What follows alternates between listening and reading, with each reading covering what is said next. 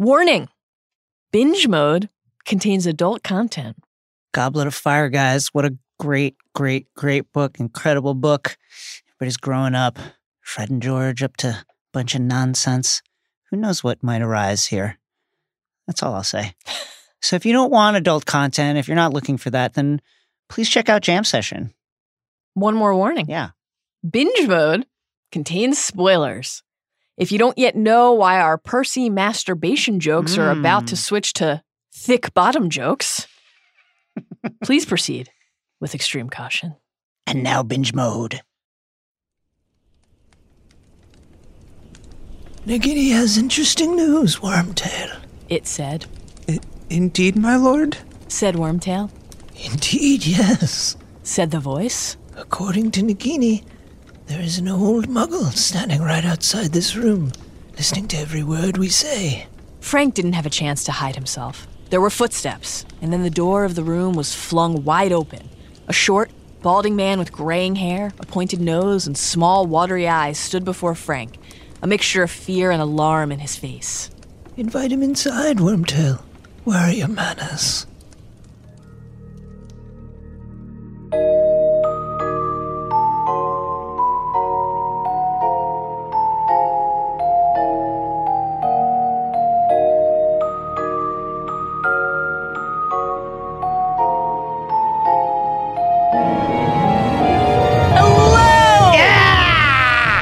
And welcome to Binge Mode Harry Potter. Yes. I'm Mallory Rubin, executive editor of TheRinger.com. What a great website. Isn't it, Nick Spencer? Joining me today, now that he's finished restoring Dudley's tongue to its normal proportions, it's Ringer staff writer, your headmaster, Jason Concepcion. Mal? Yeah. It was 4 feet long before his parents would let me shrink it, which I get. But thank God they did, because it's time for Binge Mode Harry Potter, where we're exploring every facet of the Harry Potter universe. Whether you prefer natural or electric fires, please subscribe on Apple Podcasts, Stitcher, Spotify, or wherever you get your podcast, and please rate and review us 5 points and stars for Binge Mode. What would Arthur would call it? The Stitch. Please subscribe on Fruit Pod, The Stitch, and Spotman. Please also follow us on Twitter and Instagram at binge_mode, aka the underscore, and join our Facebook group, which is just for Binge Mode fans, and which is an excellent place to discuss mantle remodels, which the Dursleys will need now. Yes. So far, on Binge Mode Harry Potter, we've explored the Sorcerer's Stone, Chamber of Secrets, and Prisoner of Azkaban books and movies, and in our HP Extra episodes, we've explored all things Quidditch, the wizarding world of Harry Potter, and answered your owl post. What a delight that was. Oh, wow. That was good. Do that again. I love that. You sound just like Pigwidgeon. Yes. On today's episode, we're diving into chapters 1 through 5 of Goblet of Fire. Requisite spoiler warning for today's binge. As always, while those chapters are today's primary focus, we will be going deep on details from all 7 books and 8 movies and the wider Potter canon. Wide canon. Taking the entire series Take into it all. Take the whole series into account from the moment we greet the postman at the door. Hello. He's got questions. That's right. So grab your stamps, cram the address in wherever you can, because it's time to head back to the burrow. Let's go to the burrow.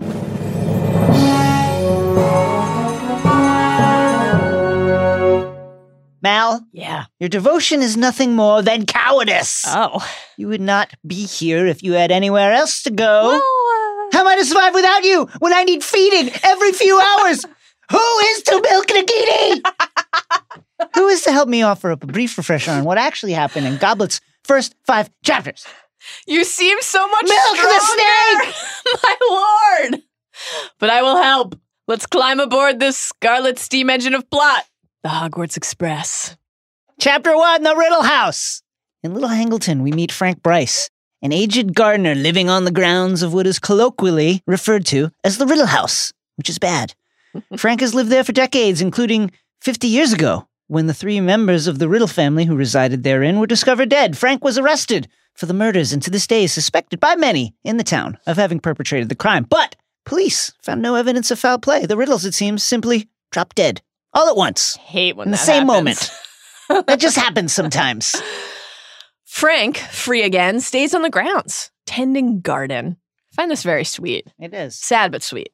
And one night, in the present day, he awakens and sees a flickering light, flames coming from the abandoned Riddle house. He investigates, and from a hallway on the second floor, he overhears a strange and ominous conversation between monsters that the reader recognizes as Voldemort and Wormtail, touching on everything from kidnapping to murder to someone named Harry Potter. And the snake milking. Don't forget the snake milking. And milk that snake. And then he sees it, the giant snake. It slithers into the room where a conversation is taking place and converses with the Dark Lord. Voldemort beckons Frank into the room. Voldy briefly toys with the muggle, then kills him. And at that moment, 200 miles away, Harry awakens. Chapter 2, The Scar. Pain courses through Harry's scar as he tries to recall the details of this dream, but they're fading.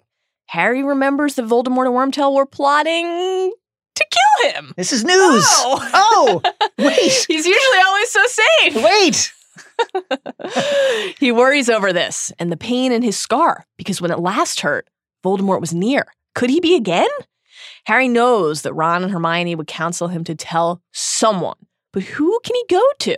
After deciding not to worry Dumbledore or the Weasleys, Harry has an epiphany. My guy, Sirius Black. That's right. He can write to his godfather. Dumbledore never answers him anyway. Chapter 3, The Invitation. A letter arrives at Privet Drive for the Dursleys, and it's from Milf Weasley, asking them if Harry can accompany the Weasley brood to the Quidditch World Cup. Vernon is, of course, pissed that the postman noticed the weird, a.k.a. myriad stamps on the letter. Covered in stamps! Lot of stamps. Guys, someone help the freaking Weasleys out. Just help them. But after Harry plays the serious card, Vernon agrees to allow Harry to go. Another letter arrives, this one from Ron, for Harry via outpost. Ron tells Harry that no matter what, the Weasley family is coming at 5 o'clock on Sunday. That's the next day. They're going to pick up Harry, take him to the World Cup. The band is truly getting back together because Hermione will be there too. Chapter 4, Back to the Burrow. Just one thing, no one bothered to ask how the Weasleys were going to arrive. Harry, not the most detail-oriented. First of all, extremely short notice, and then it's like there's a lot of ways they could get there. Just not great communication from both parties here. Arthur, Fred, George, and Ron come to Privet Drive via the Floo Network, terrifying the Dursleys and wrecking their living room by blasting open their boarded-up fireplace. After some very fraught moments in which Mr. Weasley fails miserably to make small talk with the folks he's currently terrorizing, inadvertently, but still, the family collects Harry and leaves from whence they came, but not before Fred's prank toffee finds its way into Dudley Dursley's all-too-eager mouth, blowing the boy's tongue up nearly to the size of Nagini. Who will milk Dudley's tongue? Jesus. Arthur stays behind to sort it all out. Chapter 5, Weasley's Wizard Wheezes. Yes! The initial return to the burrow isn't totally smooth, as Fred and George's new mail-order joke shop business and the tongue toffee that's part of it are riling up the parental units. But Harry again finds peace in his friends as our trio is reunited. They're not the only ones having a laugh. Harry elicits another blush from Ginny. Aww. Finally gets to meet Ron's two eldest brothers, Charlie and Bill Weasley as well. Love Bill Weasley. Great dude. Lots of dragon leather on my guy. He fucks. Bill is the Weasley who definitely fucks. I mean, well, not counting the parents. Every Weasley fucks. Not everyone wants to discuss fang earrings and haircuts, though. Percy needs silence for his work. Until it's his turn to talk, of course. At dinner, Percy discusses business at the ministry, where he works under Barty Crouch, Senior. The head of the Department of International Magical Cooperation. Percy mentions a name that we've heard earlier in Chapter 1, Bertha Jorkins, a ministry official who's gone missing. She'll be fine. She'll show up. He also mentions that Ludo Bagman, the head of Bertha's department, doesn't really seem interested in trying to find her. Ludo Bagman, bad at his job. Let's just start there. Percy also drops an enticing tease about another event following the Quidditch World Cup that needs serious planning. It's top secret, though. Maybe if Percy weren't such a git, someone would actually take the bait and ask him about it. It's top secret, though. Percy, just the It's top secret. toughest of hangs. Don't forget the extremely top secret event that we're having that I cannot speak about after the Quidditch World Cup. Top secret. I'm involved in it. Let me tell you more about these cauldron bottoms, though. Oh, God, this fucking guy. No time now, though. Molly asks everyone to tuck in early, as they'll have to get up at the crack of dawn, at least the underage folks will, to travel to the Quidditch World Cup. Jason? Yes. How many times do I have to tell you not to mention that unnaturalness under my podcast studio roof? Many, many times. That gets us to this episode's big idea. So let's dive into the pensive to sift through our thoughts. The defining theme in chapters 1 through 5 of Harry Potter and the Goblet of Fire is a clash of worlds. Chapter 1, The Riddle House. The fourth book in the Harry Potter saga opens not in Privet Drive, not with Harry, but in Little Hangleton, a place we'll come to learn is foundational in Voldemort's life, and a place that will be foundational in Harry's life as well by the end of this novel. Here, in this chapter, it's a clash of worlds, an intrusion into our typical Harry-centric narrative, a rare break from his mind, his perspective. It is, to be clear, a fascinating and highly welcome one. These moments from J.K. Rowling are chosen so rarely and with such precision and care that they have a really outsized impact on the story. If we're leaving Harry's perspective, even for a few pages, it really matters.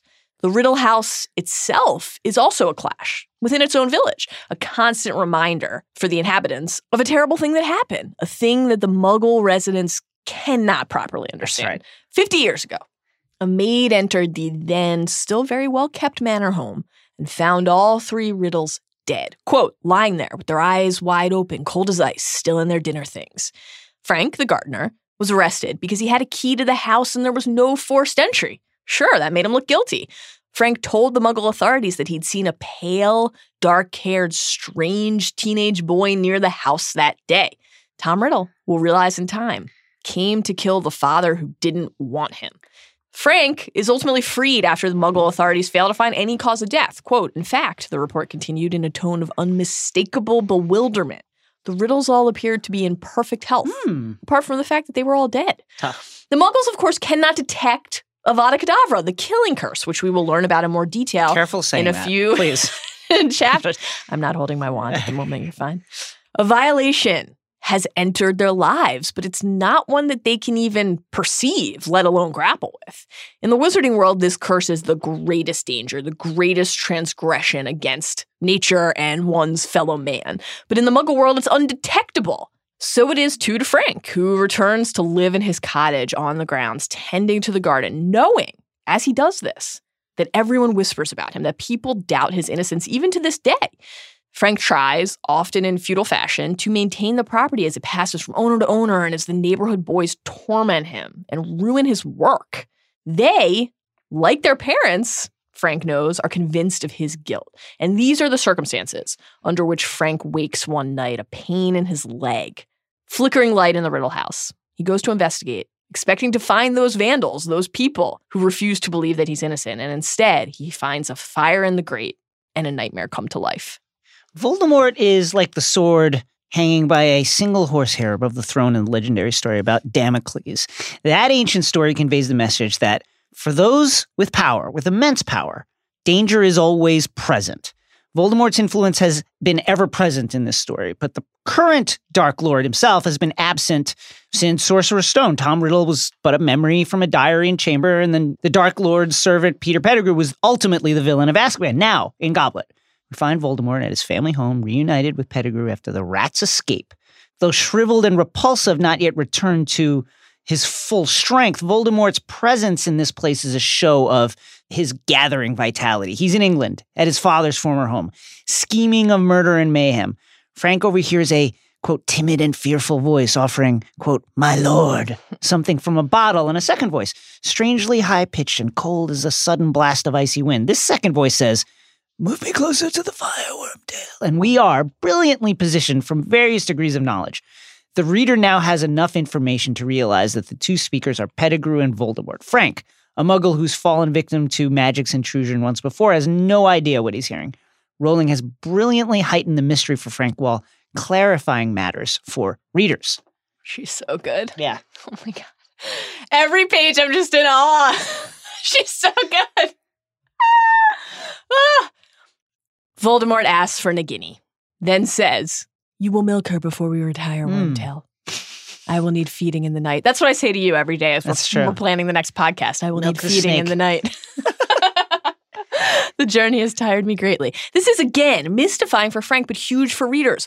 Voldemort is corporeal. Yes. He's consuming substances. He's traveling. He is, in other words, on his way to being back, at least in some form, and clearly plotting how to return fully. Voldemort tells Pettigrew that he's still determined to carry out his plan. But whatever it is, we'll have to wait until after the Quidditch World Cup. Too many magical people from all around the world are in the country right now. Too many eyes, too much danger. It's interesting to think about Voldemort as someone who's cautious. Frank attempts to remove a buildup of earwax at this moment because he heard the word Quidditch, which he thinks is not a word. Voldemort keeps talking. Quote, "Frank stopped trying to clear out his ear. He had distinctly heard the words Ministry of Magic, Wizards, and Muggles. Plainly, each of these expressions meant something secret, and Frank could think of only two sorts of people who would speak in code, spies and criminals." Now, naturally, it would never occur to Frank that he's listening to an infamous evil sorcerer plot his return. That's not the thing that you would think in that situation. This isn't even the kind of clash of worlds that Frank can allow himself to imagine. That's how foreign it is. Wormtail suggests perhaps we go on without Potter? Just an unbelievable look from Wormtail here. Couldn't we just get like any other wizard? It's like actually a wild thing for Wormtail to try. This fucking guy. Voldemort is like, are you fucking joking, my dude? What? In the interest of expediency, you understand? I'm not saying, I'm not like scared of the guy. After all, Potter is watched very closely by no less than Dumbledore. I'm just saying. Think of all Voldemort's powers. Think of Pettigrew in Azkaban saying that the Dark Lord has weapons beyond anything anyone could comprehend. Voldemort has already conquered death. 13 years after his demise, those in the Ministry whose job it is to search for him will largely ignore his steadily rising power or become corrupted by it or otherwise be too frightened to even say his name. Right. Voldemort, though shrunken and incomplete, is still possessed of great evil power. Yet the mere implication that Pettigrew might abandon him threatens him so much that he flies into a rage. This is a clash of worlds for Voldemort and a clash for us, the readers, who've come to fear how powerful he's rumored to be. Voldemort, stronger than he's been in more than a decade, returned to some form of a body with Pettigrew, his servant, to do his bidding. Nagini now by his side and a plan in the works. And yet he is terrified that Pettigrew will leave him. What a strange contradiction. When Peter denies that he would abandon his lord, Voldemort screams at him, "Do not lie to me! I can always tell, Wormtail." Nice. I like that Voldemort just got a southern twang for a second there. Thank you very much. Nice legitimacy foreshadowing here. "You are regretting that you ever returned to me. I revolt you. I see you flinch when you look at me. I feel you shudder when you touch me." This is really interesting. Just the way he's putting this is almost like a spurned lover. Very interesting. So sensitive. He says that Wormtail's devotion is, quote, nothing more than cowardice, dismissing Wormtail's claim that Voldemort is gaining strength, saying a few days alone would be enough to undo all. This is a tenuous state of affairs, so powerful. The most powerful dark wizard who ever lived, and yet also so easily threatened. In word and action, so vulnerable, so needy. What a dangerous and volatile combination. We start to gain a clearer, though still quite muddy by brilliant design, picture of Voldemort's plan. Quote, "I have my reasons for using the boy, as I have already explained to you, and I will use no other. I have waited 13 years. A few more months will make no difference. As for the protection surrounding the boy, I believe my plan will be effective. All that is needed is a little courage from you, Wormtail. Courage you will find, unless you wish to feel the full extent of Lord Voldemort's wrath." Now, this is terrifying to hear. What are they talking about specifically? Yes. What awaits Harry? Voldemort and Wormtail's relationship is also fascinating to consider because Voldemort is brutal in his critiques of the only servant in all this time who actually found him. Now, of course, Barty Jr. certainly would have found Voldemort sooner if he could have. In contrast, Wormtail was forced out of hiding, would have happily lived on as a rat in the comfy Gryffindor Tower beds. It was a great look for him. But at the end of the day, he found him. When Wormtail registers his continued objections to killing Harry at this particular moment, again, because, he'll tell Voldemort. I'm not saying I like the kid. Worried about Bertha, that's all. Jorkins, and what people might figure out and what they might worry about and wonder about. It's not like I like Harry. I'm just saying. Voldemort tells him, don't worry, you'll have help. I'm not asking you to do it alone. By that time, my faithful servant will have rejoined us. This is ultimately a great Barty Jr. hint, but in the moment, it's A, a terrifying prospect for readers, because who is this? Who is this person? And B, a ton of shade thrown on Peter the Rat Pettigrew. So harsh. I am a faithful servant, Wormtail says. Wormtail, I need somebody with brains. Somebody whose loyalty has never wavered. And you, unfortunately, oh my God, fulfill neither requirement. So harsh. Now go milk my steak. I mean, that's damn. You know what I'm saying? You spend 12 years as a rat just to eventually nurse a shriveled raisin back to life.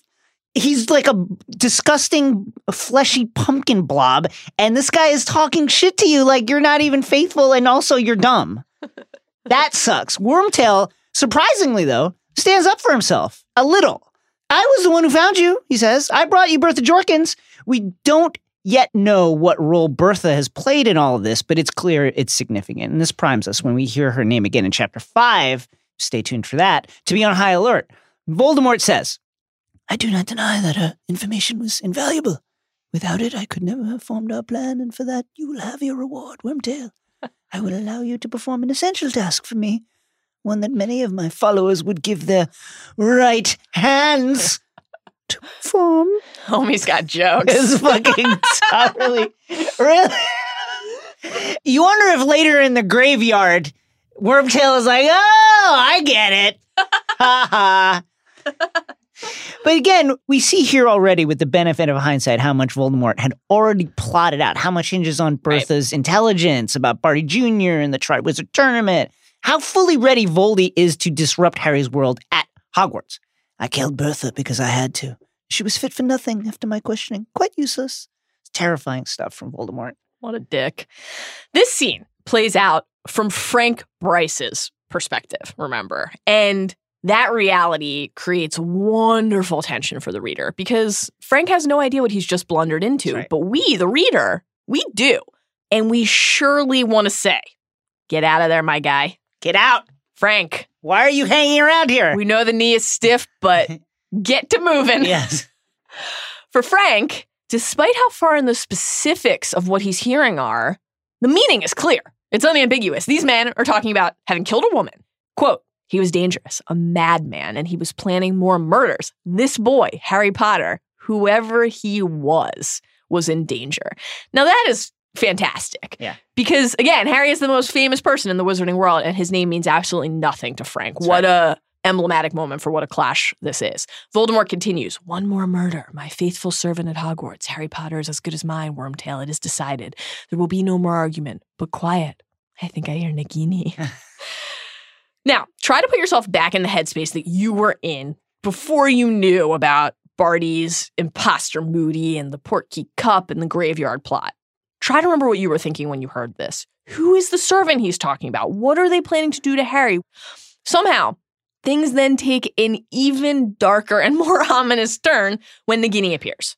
Frank hears a strange sound. He doesn't know what it is. We do. It's Parseltongue. He has no frame of reference for it. And this is the first appearance of Voldemort's beloved snake. And we'll learn in time, Horcrux. This lets us know that something truly strange is happening. Consider a technique that Rowling uses in this scene. Quote, horrified, transfixed, Frank stared as its undulating body cut a wide curving track through the thick dust on the floor, coming closer and closer. What was he to do? Part of the magic of fiction are these little moments when the author slips subtly into a character's voice in the midst of a descriptive line, as happens with what was he to do, which we instinctively understand without needing any kind of attribution as being Frank's inner voice. Look for little passages like this, not in just this book, but other books as you read. As Frank is trying to process the horror that's playing out before him, Inside the room, the cold voice was continuing to hiss, and Frank was visited by a strange idea, an impossible idea. This man could talk to snakes. Voldemort announces what Nagini has just told him. There's a muggle listening to every word that they say. Invite him in, Wormtail. Quote, where are your manners? That is chilling. Yeah. Frank sees the small man and the snake on the rug, quote, like some horrible travesty of a pet dog. Again, a clash with the expected, the normal, the common. Frank, faced with the need for action in this moment, feels braver. We read that it had always been that way for him in the war. But he's never faced a war like this. Nope. Voldemort toys with him. And one of the true pleasures of the Dark Lord's existence is torturing the weak, preying on those beneath him, who he thinks are beneath him, using them for his amusement, and then discarding them. And this scene is horrific. But the parts here at the end, when Frank is in Voldemort's presence, are particularly so. This is the fate we have to realize, we have to think, that awaits all of Muggle kind should Voldemort prevail. We often think about the struggle against Voldemort in more personal terms. What will Voldemort's rise mean for Harry, for Ron, for Hermione, for Hogwarts, for all of those people that we've met and that we care about? But the world is so much bigger than the confines of that magical school. Just the wizarding world, as we will soon see with the introduction of Durmstrang and Beauxbaton, the other departments of the Ministry, and the Quidditch World Cup, is significantly bigger than Hogwarts. It's huge. And the Muggle world, which we often ignore because the books are an escape from said world, is obviously vast. This scene helps set the stakes for that coming battle by letting us experience, through Frank's uncomprehending eyes and ears, the nature of the threat the world faces. You have no wife, said the cold voice very quietly.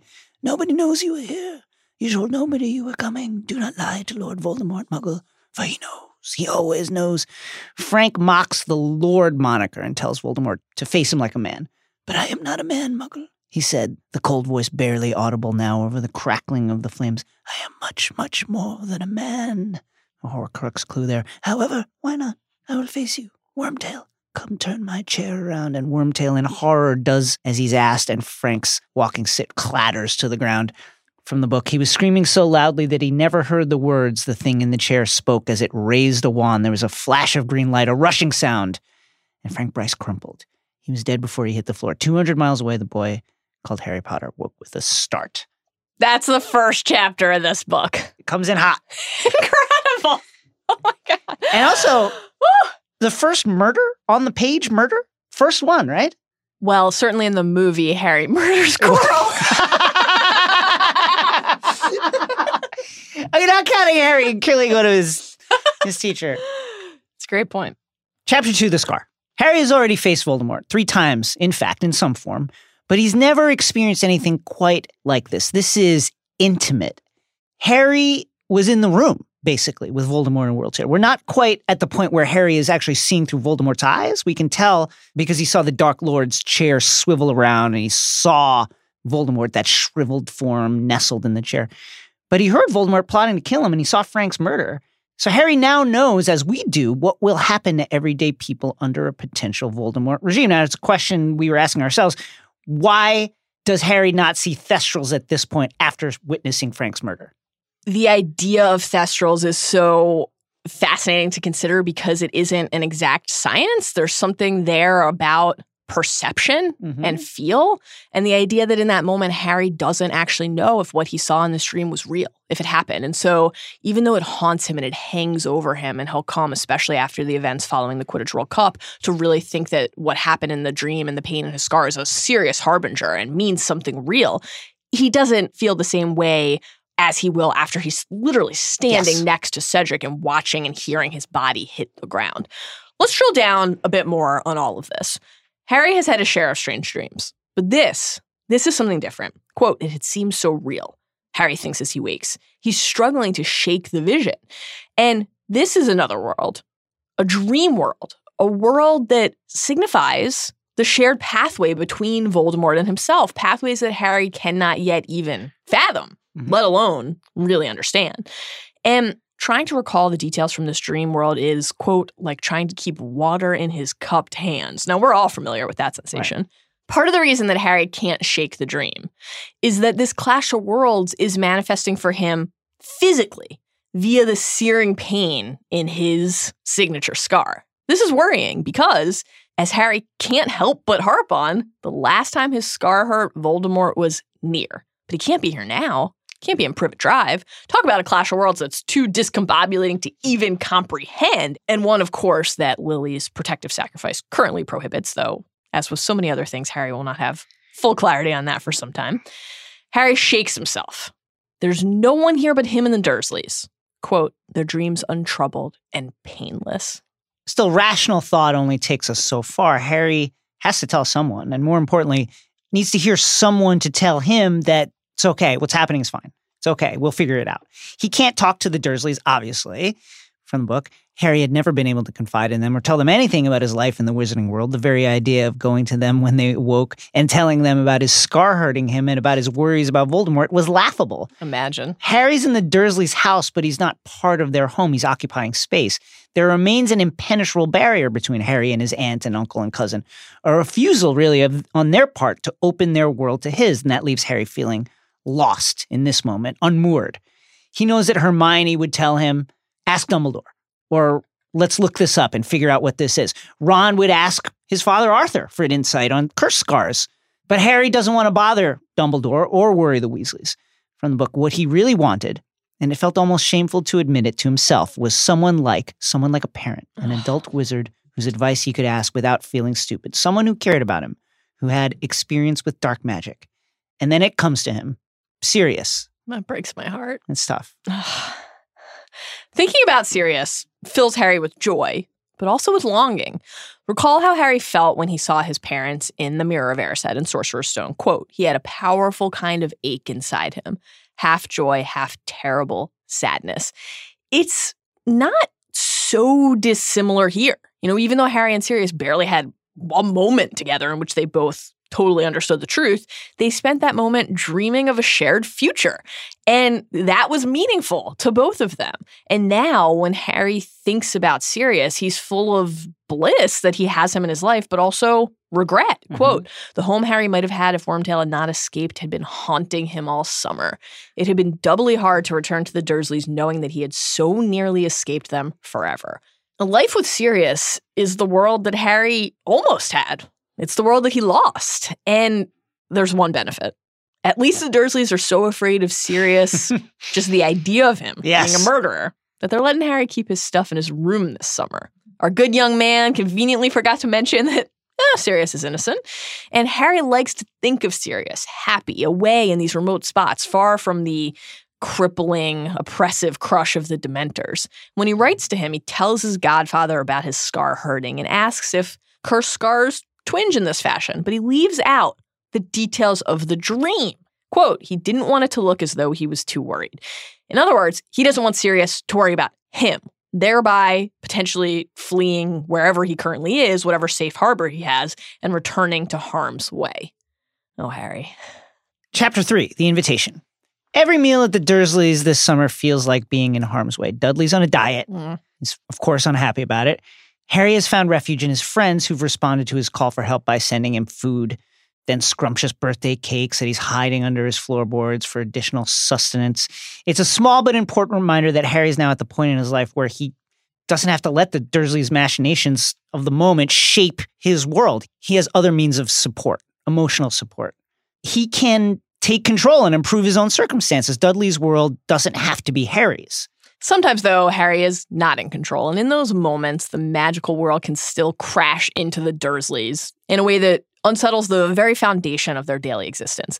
The seemingly smallest gusts can cause the biggest waves. To wit, when the postman rings the doorbell to discuss the letter that Mrs. Weasley wrote to the Dursleys, asking permission to take Harry to the Quidditch World Cup and to house him at the Burrow for the rest of the summer. This seems like innocuous enough, right? Well, the letter itself contains some of Vernon's most feared trigger words, like Quidditch and magical and muggle and normal.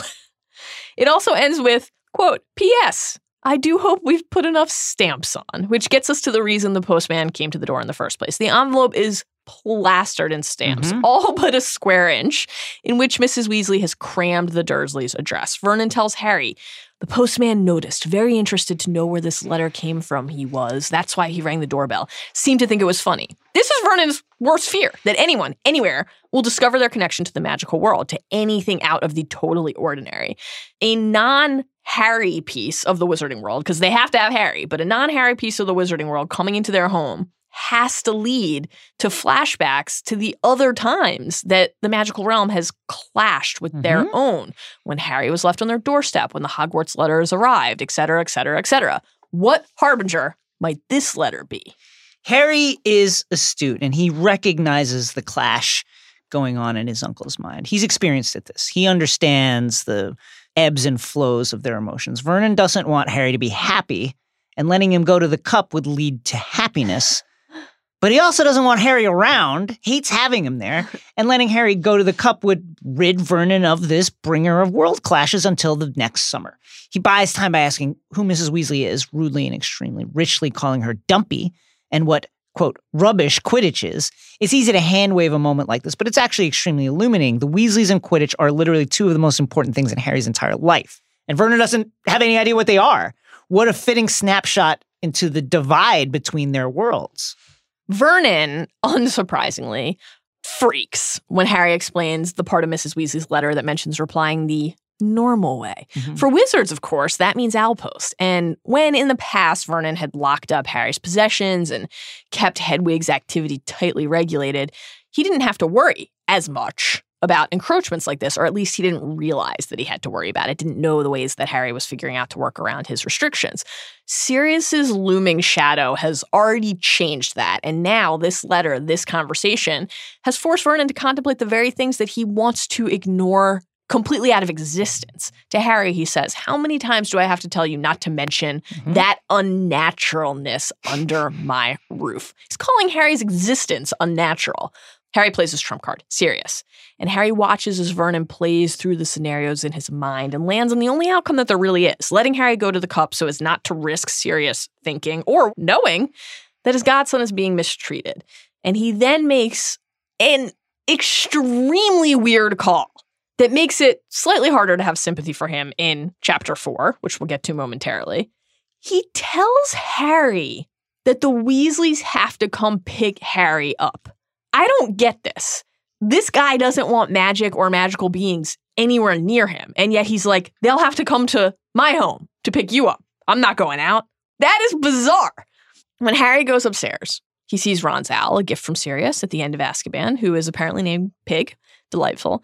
And Ron says, if they say yes, send Pig back with your answer pronto and we'll come and get you at 5 o'clock on Sunday. If they say no, send Pig back pronto and we'll come and get you at 5 o'clock on Sunday anyway. The entire bit with the Dursleys and the letter was just a formality. But at what cost? We will soon find out. But in the meantime, Harry is peaceful and happy for a change. He has his cake, literally. He is leaving the Dursleys. He's going to the Quidditch World Cup. The dream, the pain in his scar, it feels like a long, long time ago.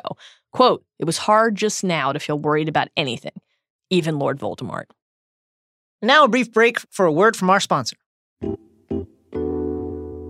Binge Mode is presented by Universal Orlando Resort. Experience the fun and excitement of Universal's Islands of Adventure. Wow. Universal Studios Florida and Universal's Volcano Bay. Ooh, there's a Universal hotel for every style and budget. And during our visit, we stayed at the wonderful Lowe's Sapphire Falls Resort and escaped to an island paradise. From the stone turret in the lobby to the inviting charm of each room and suite, Wonderful. You're surrounded by a haven that is inspired by landmarks of the islands.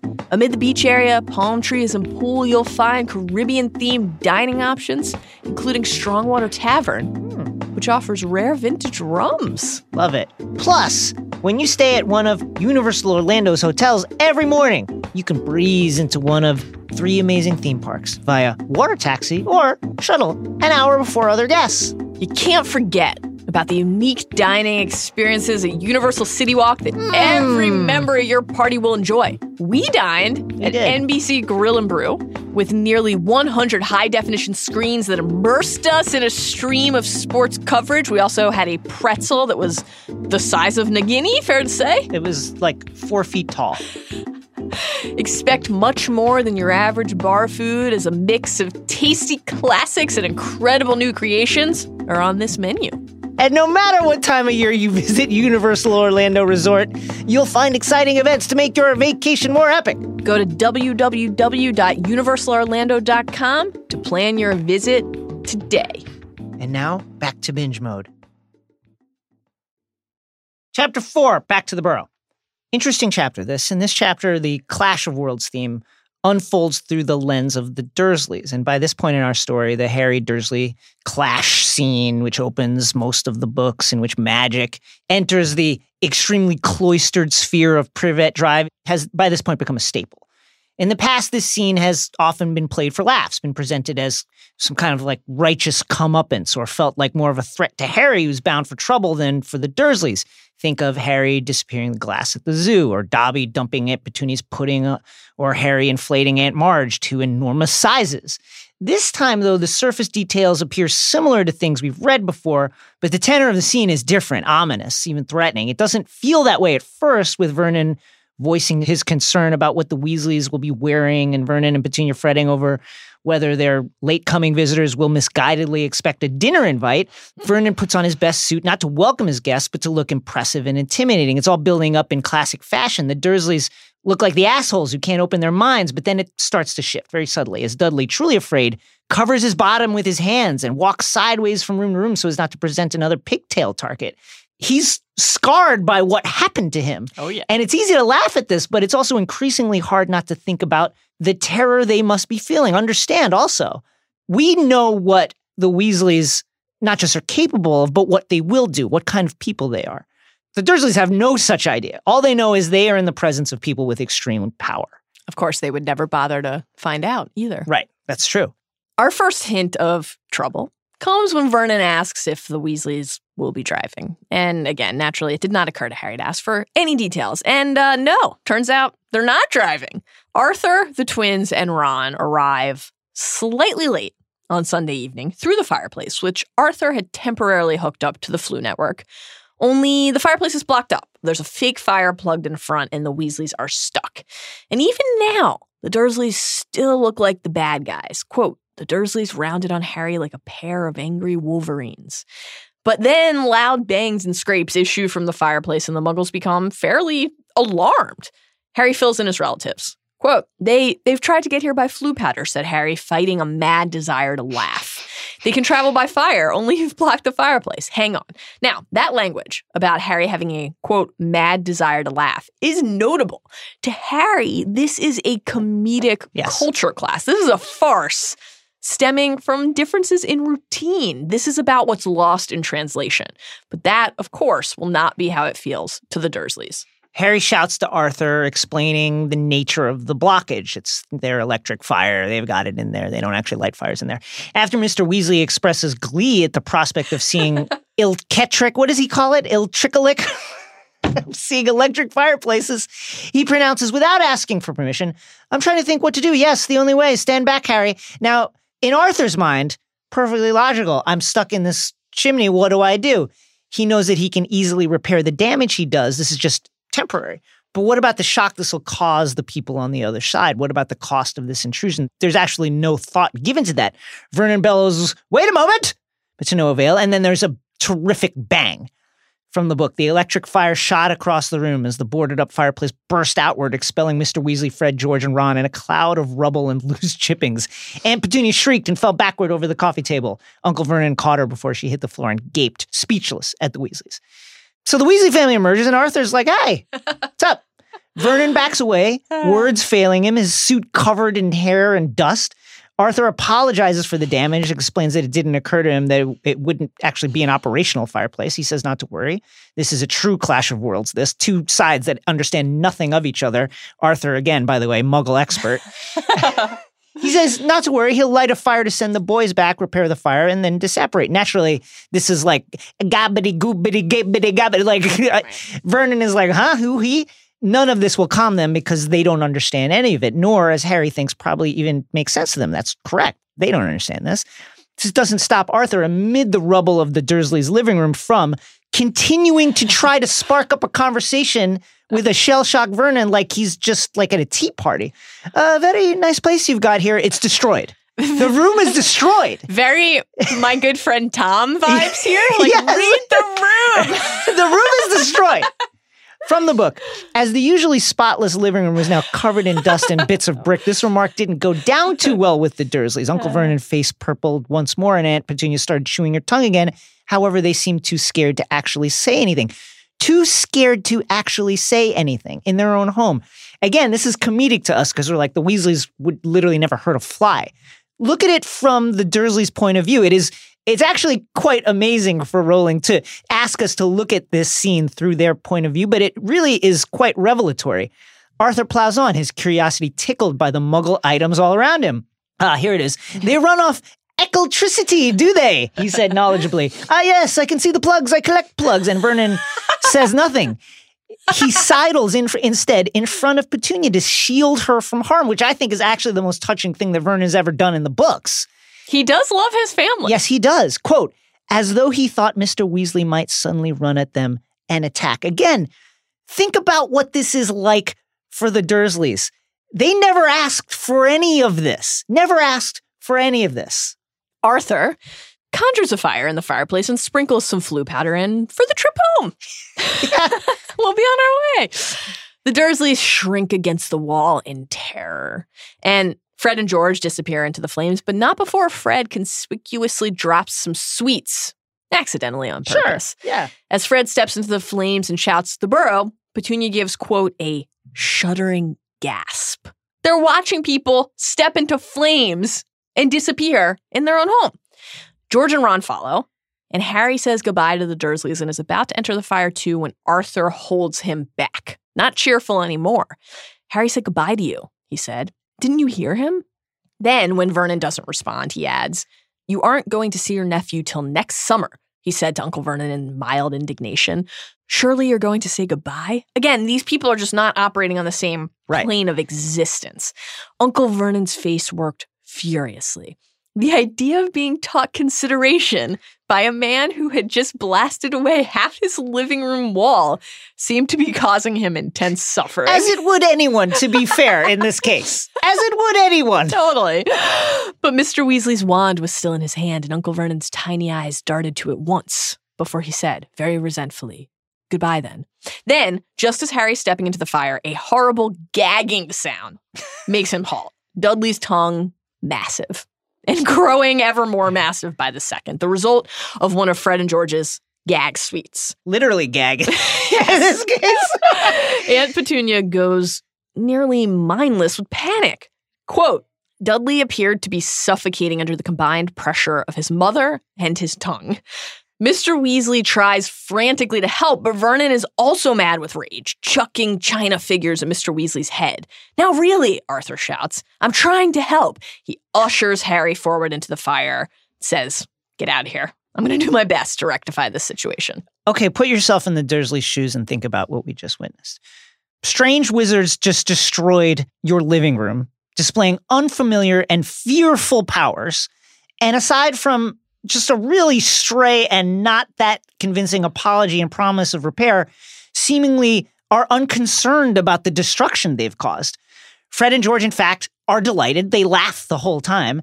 Of course, the Dursleys are awful people. Yes. They are awful people. They are awful, awful people and have treated Harry horribly over the course of the books. I think it's fair to say that they've been abusive to Harry. Yes. And that's not something we should ever forget. What's more, they're intolerant, not open-minded. Maybe they wouldn't be so terrified about what's transpiring if they could bring themselves to actually communicate with Harry and Arthur to find a shared solution. But that said, let's try for a change to see this clash of worlds from their perspective. This is a nightmare scene for them. Again, they never asked for any of this. Plenty of people have to deal with things they never asked for and do so with grace and care. But the point remains they never asked for it. And after Arthur's quite cheerful destruction of their living room, he, in Vernon's mind, then blatantly threatens him, wand in hand. It's as if he was holding a gun. You're not going to say goodbye to your nephew? Holding a gun after destroying his house. When Vernon doesn't return Harry's goodbye.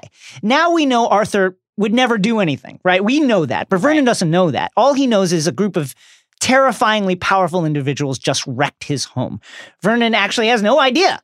Zero idea what these people are capable of or what they could possibly do. Dudley falling prey to one of the jinxed candies is on the surface another thing that's played for laughs, but imagine watching your child suddenly become deformed in this way. Again for them. Right, again, this is the second time. And he's already scarred by the first one. Can he breathe? Literally, can he breathe? Right. Is he going to die? Is he going to be like this forever? All these thoughts racing through Petunia and Vernon's mind. This, they think, is what happens when wizards come into contact with muggles. It's worthwhile for us to consider.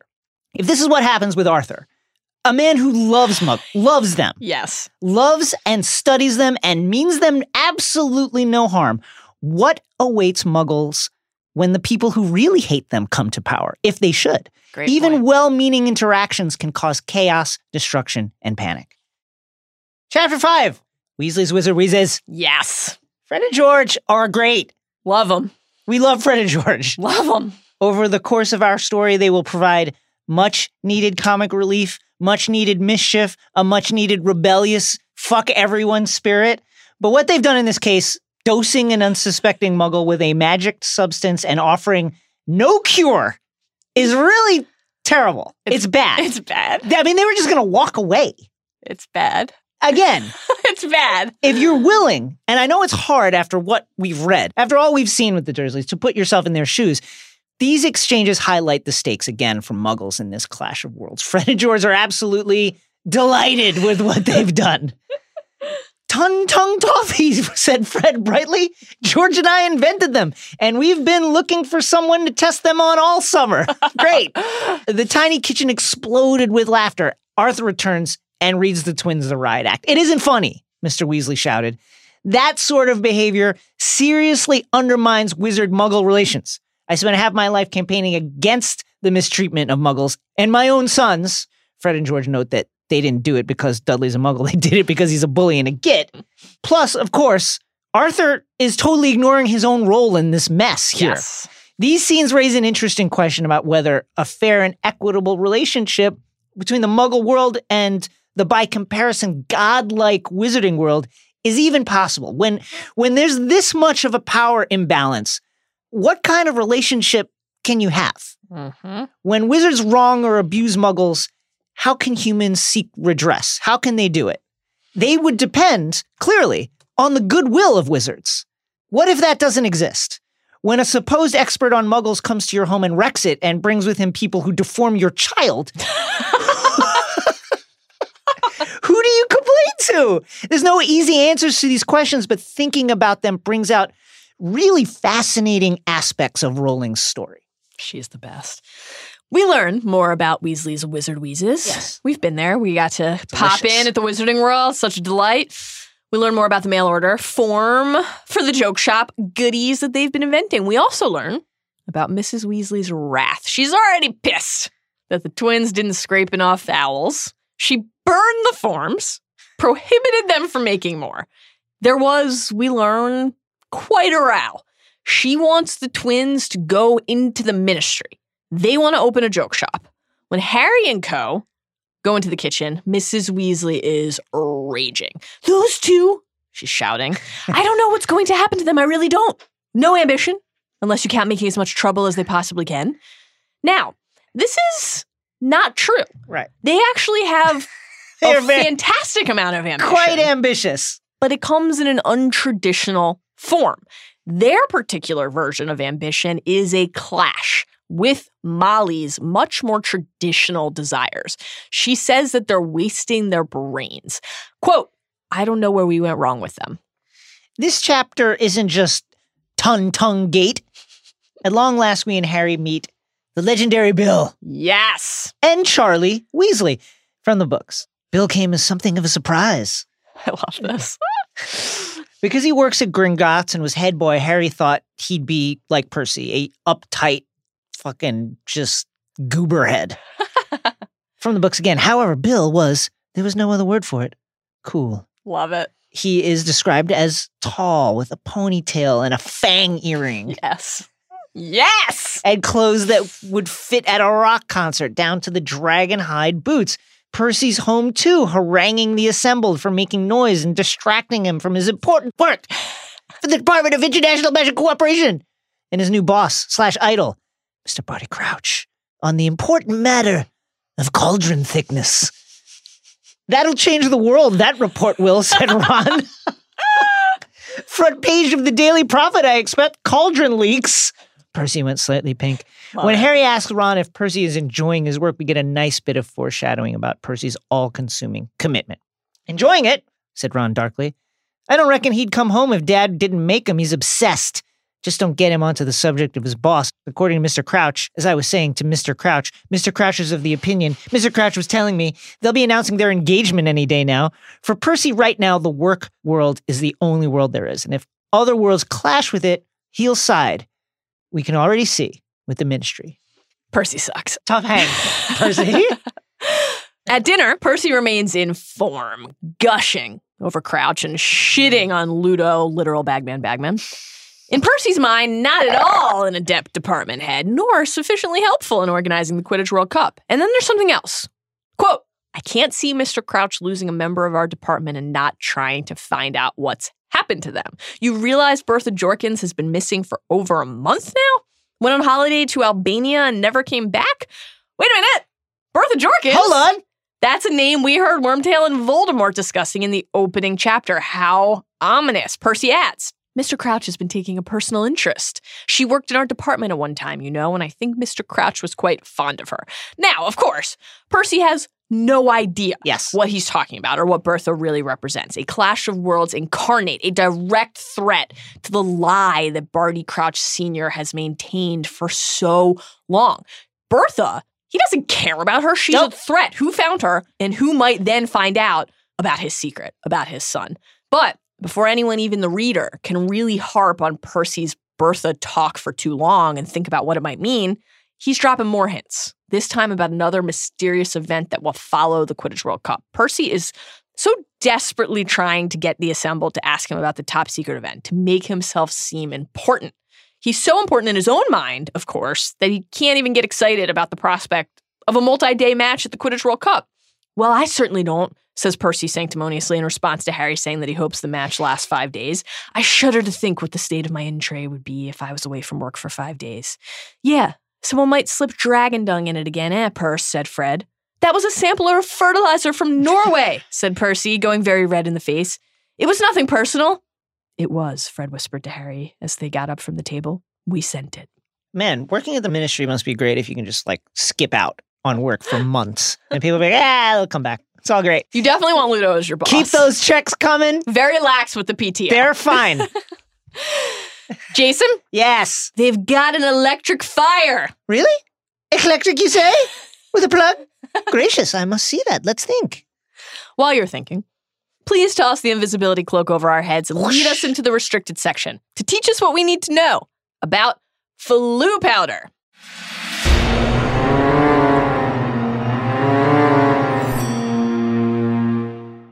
In Azkaban, we went over the night bus. Later in Goblet, we will talk about port keys, and now we will dive into Floo powder. The Wizarding World sure is full of very uncomfortable ways to travel, guys. Yes. They make you feel weird. Journeys via Floo powder are indeed uncomfortable. As Harry learns in Chamber, he immediately swallows a helping of ash upon stepping into the flames, and on the trip itself, he grows dizzy and sick and feels like he's being sucked down a giant drain. Is that better than feeling like something's pulling on your navel? I don't know. We'll see.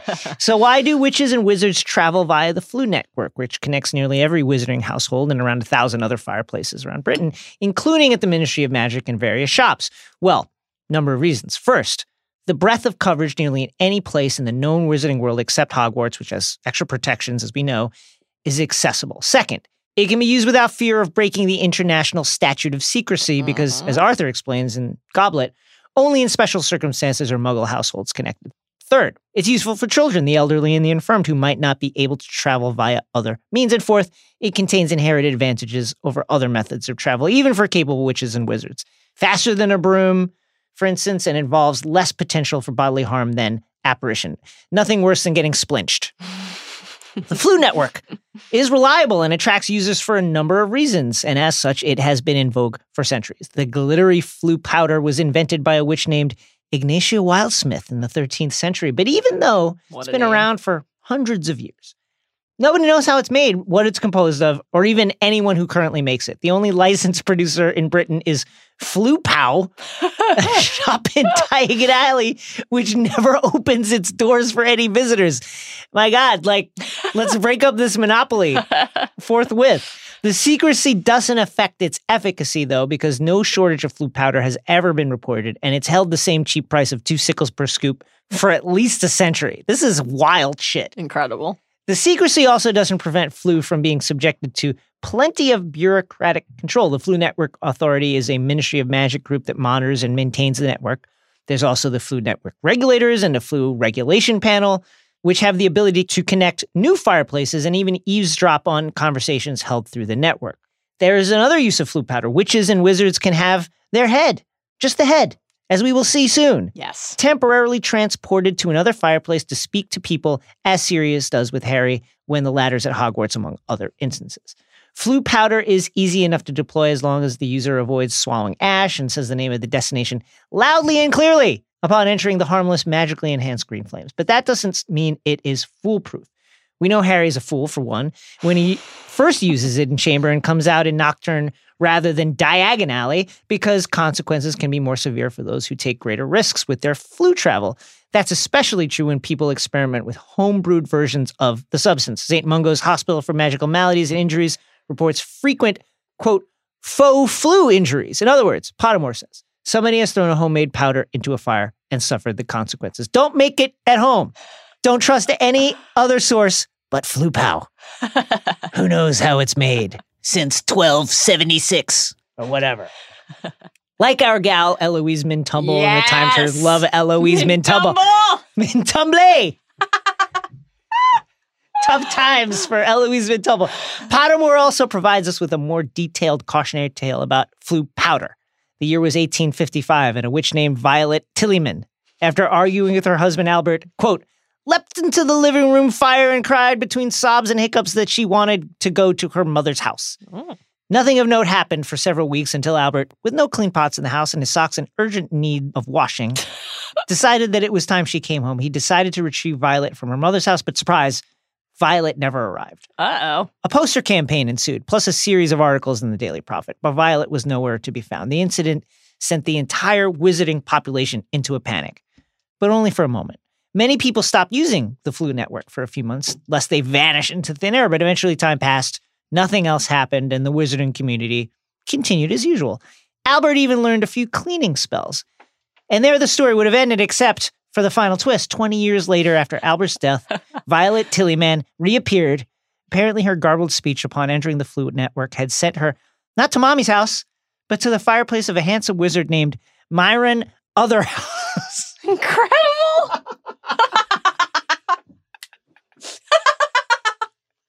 Oh my God. From Pottermore. In spite of Violet's tear-stained, ash-covered, and blotchy appearance, it had been love at first sight when she toppled out of his fire, and Myron, Violet, and their 7 children lived happily ever after. Oh, tough stuff for Albert. Sorry, my guy. Myron of the house. Wow. Violet Tillyman and Mintumble just out there wreaking havoc. Violet Tillyman. I love these names. Incredible. Jason? Yes. I will allow you to perform an essential task for me. One that many of my followers would give their right hands to perform. Oh!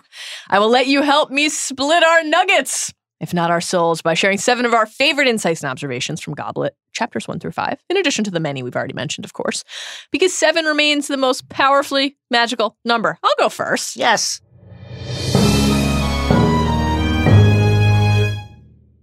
Number 1. This will not be our last time in Hangleton. We will be back at the end of Goblet of Fire, of course, much to Cedric's chagrin. Quote, the riddles were buried in the little Hangleton churchyard, and their graves remained objects of curiosity for a while. Graveyard plot foreshadowing. Bone of the father unknowingly given you will renew your son. We will also be back with Bob Ogden when we visit the Gaunt Shack in Half-Blood Prince, and again in Prince when we visit Morfin's memory of meeting young Tom Riddle. Number 2. Speaking of Morfin and Little Hangleton, the whole discussion around police suspecting Frank and then charging nobody is interesting in light of what we learned in Prince, where the wizarding police do end up taking Morfin Gaunt to prison for the crime. Number 3. Wherever Dumbledore was, though, Harry was sure that Hedwig would be able to find him. Harry's owl had never yet failed to deliver a letter to anyone, even without an address. But what would he write? Okay, so a question that some readers have based on lines like that and some others. We know that Harry will use Hedwig and other birds to find Sirius in this fashion. In fact, in Sirius's letter to Harry at the end of Prisoner of Azkaban, he says, "If ever you need me, send word, your owl will find me." So how come the Ministry of Magic didn't just send Sirius an owl and track it in order to find and arrest him? JKR has said that just as wizards can make buildings unplottable, they can also make themselves untraceable. Quote, Voldemort would have been found long ago if it had been as simple as sending him an owl. And from Pottermore, quote, should a witch or wizard not wish to be sent letters or tracked in any other way, he or she will have to resort to repelling, disguising, or masking spells, of which there are a great range. It is possible to protect yourself from all correspondence or all but that carried by a specific owl.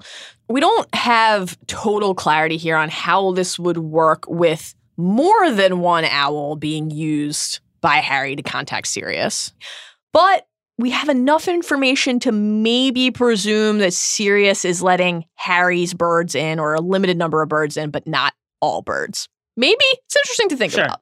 Number 4. Here is Harry describing the atmosphere at Privet Drive vis-a-vis his cousin, Dudley. They told him they'd have to cut his pocket money if he keeps doing it, so he got really angry and chucked his PlayStation out of the window.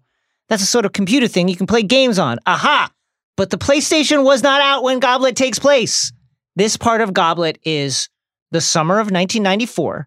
PlayStation was not released until December 1994. That's fine. Dag. It's close. The magical hookup, maybe? Something, yeah, maybe. Well, for Dudley? Who knows? Who knows? It's just a fun thing. Keep the residents happy. Just a fun nugget that I realized while rereading this. Love that. That's great. Number 5. Regarding Mrs. Weasley's career hopes for Fred and George, quote, Mom wants them to go into the Ministry of Magic like Dad, and they told her all they want to do is open a joke shop. Now, it's interesting to consider that this comment is issued in a this is the family way kind of fashion, but in reality, Percy is the only Weasley kid who will have a long-term career at the Ministry, and that choice, plus his own nature, results in him temporarily breaking with the family. Fred and George do quite well with the joke shop. Bill and Charlie thrive in their respective curse-breaking and dragon training careers. Ron briefly works as an Auror before joining George at the joke shop. And Ginny briefly played professional Quidditch, which is awesome, before becoming a journalist, working as a correspondent at the Daily Prophet. So we never hold anything against Molly, against the MILF herself. But this wish was quite misguided. Love the MILF. Ron as an Auror is a tough look again for the Ministry. I'm sorry, I love my guy Ron. Short-lived career as an Auror. Love my dude Ron, but the fact that he made it into that department is not great. It's not great. Number 6. There's an interesting discrepancy between versions of the book, which Zach Cram, our expert fact-checker, was delighted to find. When Voldemort is telling Wormtail one more murder and the like, they actually don't need to end up killing anyone further to get Harry. United Kingdom versions of this chapter say one more curse and one more obstacle instead, which actually makes a lot more sense. What's one murder or another to Voldy, though? You know? I feel like he probably just uses the word as like a stand-in for everything. Number 7. In light of 3 of our favorite recurring bits about our guy Harry, we feel compelled to highlight the awkward humor of 3 lines. First line, even Quidditch, in Harry's opinion, the best sport in the world, couldn't distract him at the moment. Wow. Well, that's a first. And it will not last long because right after the horrors at the World Cup, they get back to the You want to play 3-on-3? Let's go. Let's go. Let's play 3-on-3. And Hermione's like, you fucking idiots. The fuck? Next, quote, he was used to bizarre accidents and injuries. They were unavoidable. If you attended Hogwarts School of Witchcraft and Wizardry and had a knack for attracting a lot of trouble, no safer place How many students a year die on average at Hogwarts? I mean, how many have to like regrow a limb at some point? I think that's the easy part, though, like, does Madame Pomfrey order Skelligro in bulk? Yeah. Yeah, I think you What's have to. the magical Sam's Club. And then finally, quote, "Have you had a good summer, Harry?" said Hermione. I love this. "Did you get our food parcels and everything?" Wait a minute. Did Harry not say thank you? He writes to everyone saying, "Rescue me, Dudley's on a diet, so good. I'm just eating rabbit food." They all send him packages of food and then send him cakes for his birthday. And he never even acknowledges receipt. Too busy counting his cash in the vault. Not giving any to the Weasleys. Oh, Harry. Oh, God. Mal? My lord, I have no wish to leave you. Not at all. Do not lie to me. I can always tell, Jason. You're regretting that you ever returned to me. I revolt you. I see you flinch when you look at me. Feel you shudder when you touch me. No. And my devotion to your lordship is boundless. As is my devotion to today's champion. Every episode, we're going to honor the person or creature that compelled us the most. And today, we're dishing out some last-minute points and awarding the House Cup to somebody's guy, Lord Voldemort.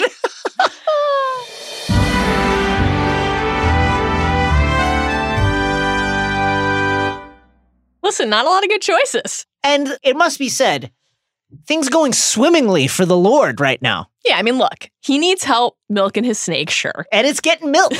But he's in position to have a snack, imbibe a substance for the first time in 13 years. We will not discover the full truth of his current hideous form until the book's conclusion, but we know that he has some form and that it's enough to repel Wormtail and horrify Frank when he sees it.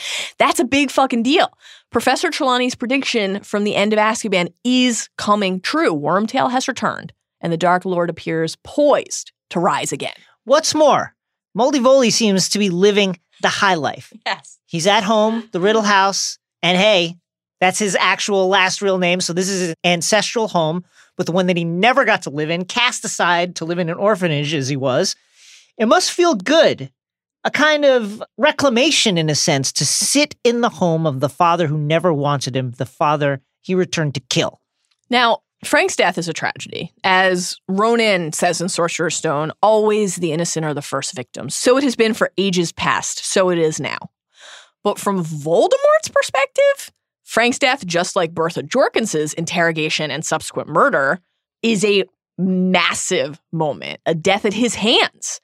Power coursing through his wand again, tangible, terrifying proof of the form that he is slowly regaining. And he's not done. There's more to come. Part of the unrivaled genius of how this book works is how the nature of his plan reveals itself in the closing pages. So we won't harp on that now. But there is a plan. It involves Harry. It's in motion, and that is a big deal. I'd give my right hand to know what it is. Can you pass the milk? Oh, God. Well, friends, we regret to inform you that we found Isaac Lee and Zach Cram, our indispensable producer and researcher, lying there with their eyes wide open, cold as ice, still in their dinner things. We hope that you're in a better state and that you had as much fun as we did today, that you are as excited as we are for the rest of this journey, and that you'll join us again tomorrow. Yes, tomorrow, when we will be discussing chapters 6 through 10 of Goblet of Fire. Dun, dun, dun. Until then, remember, do not lie to Lord Binge Mode, Muggle, for we know, we always know.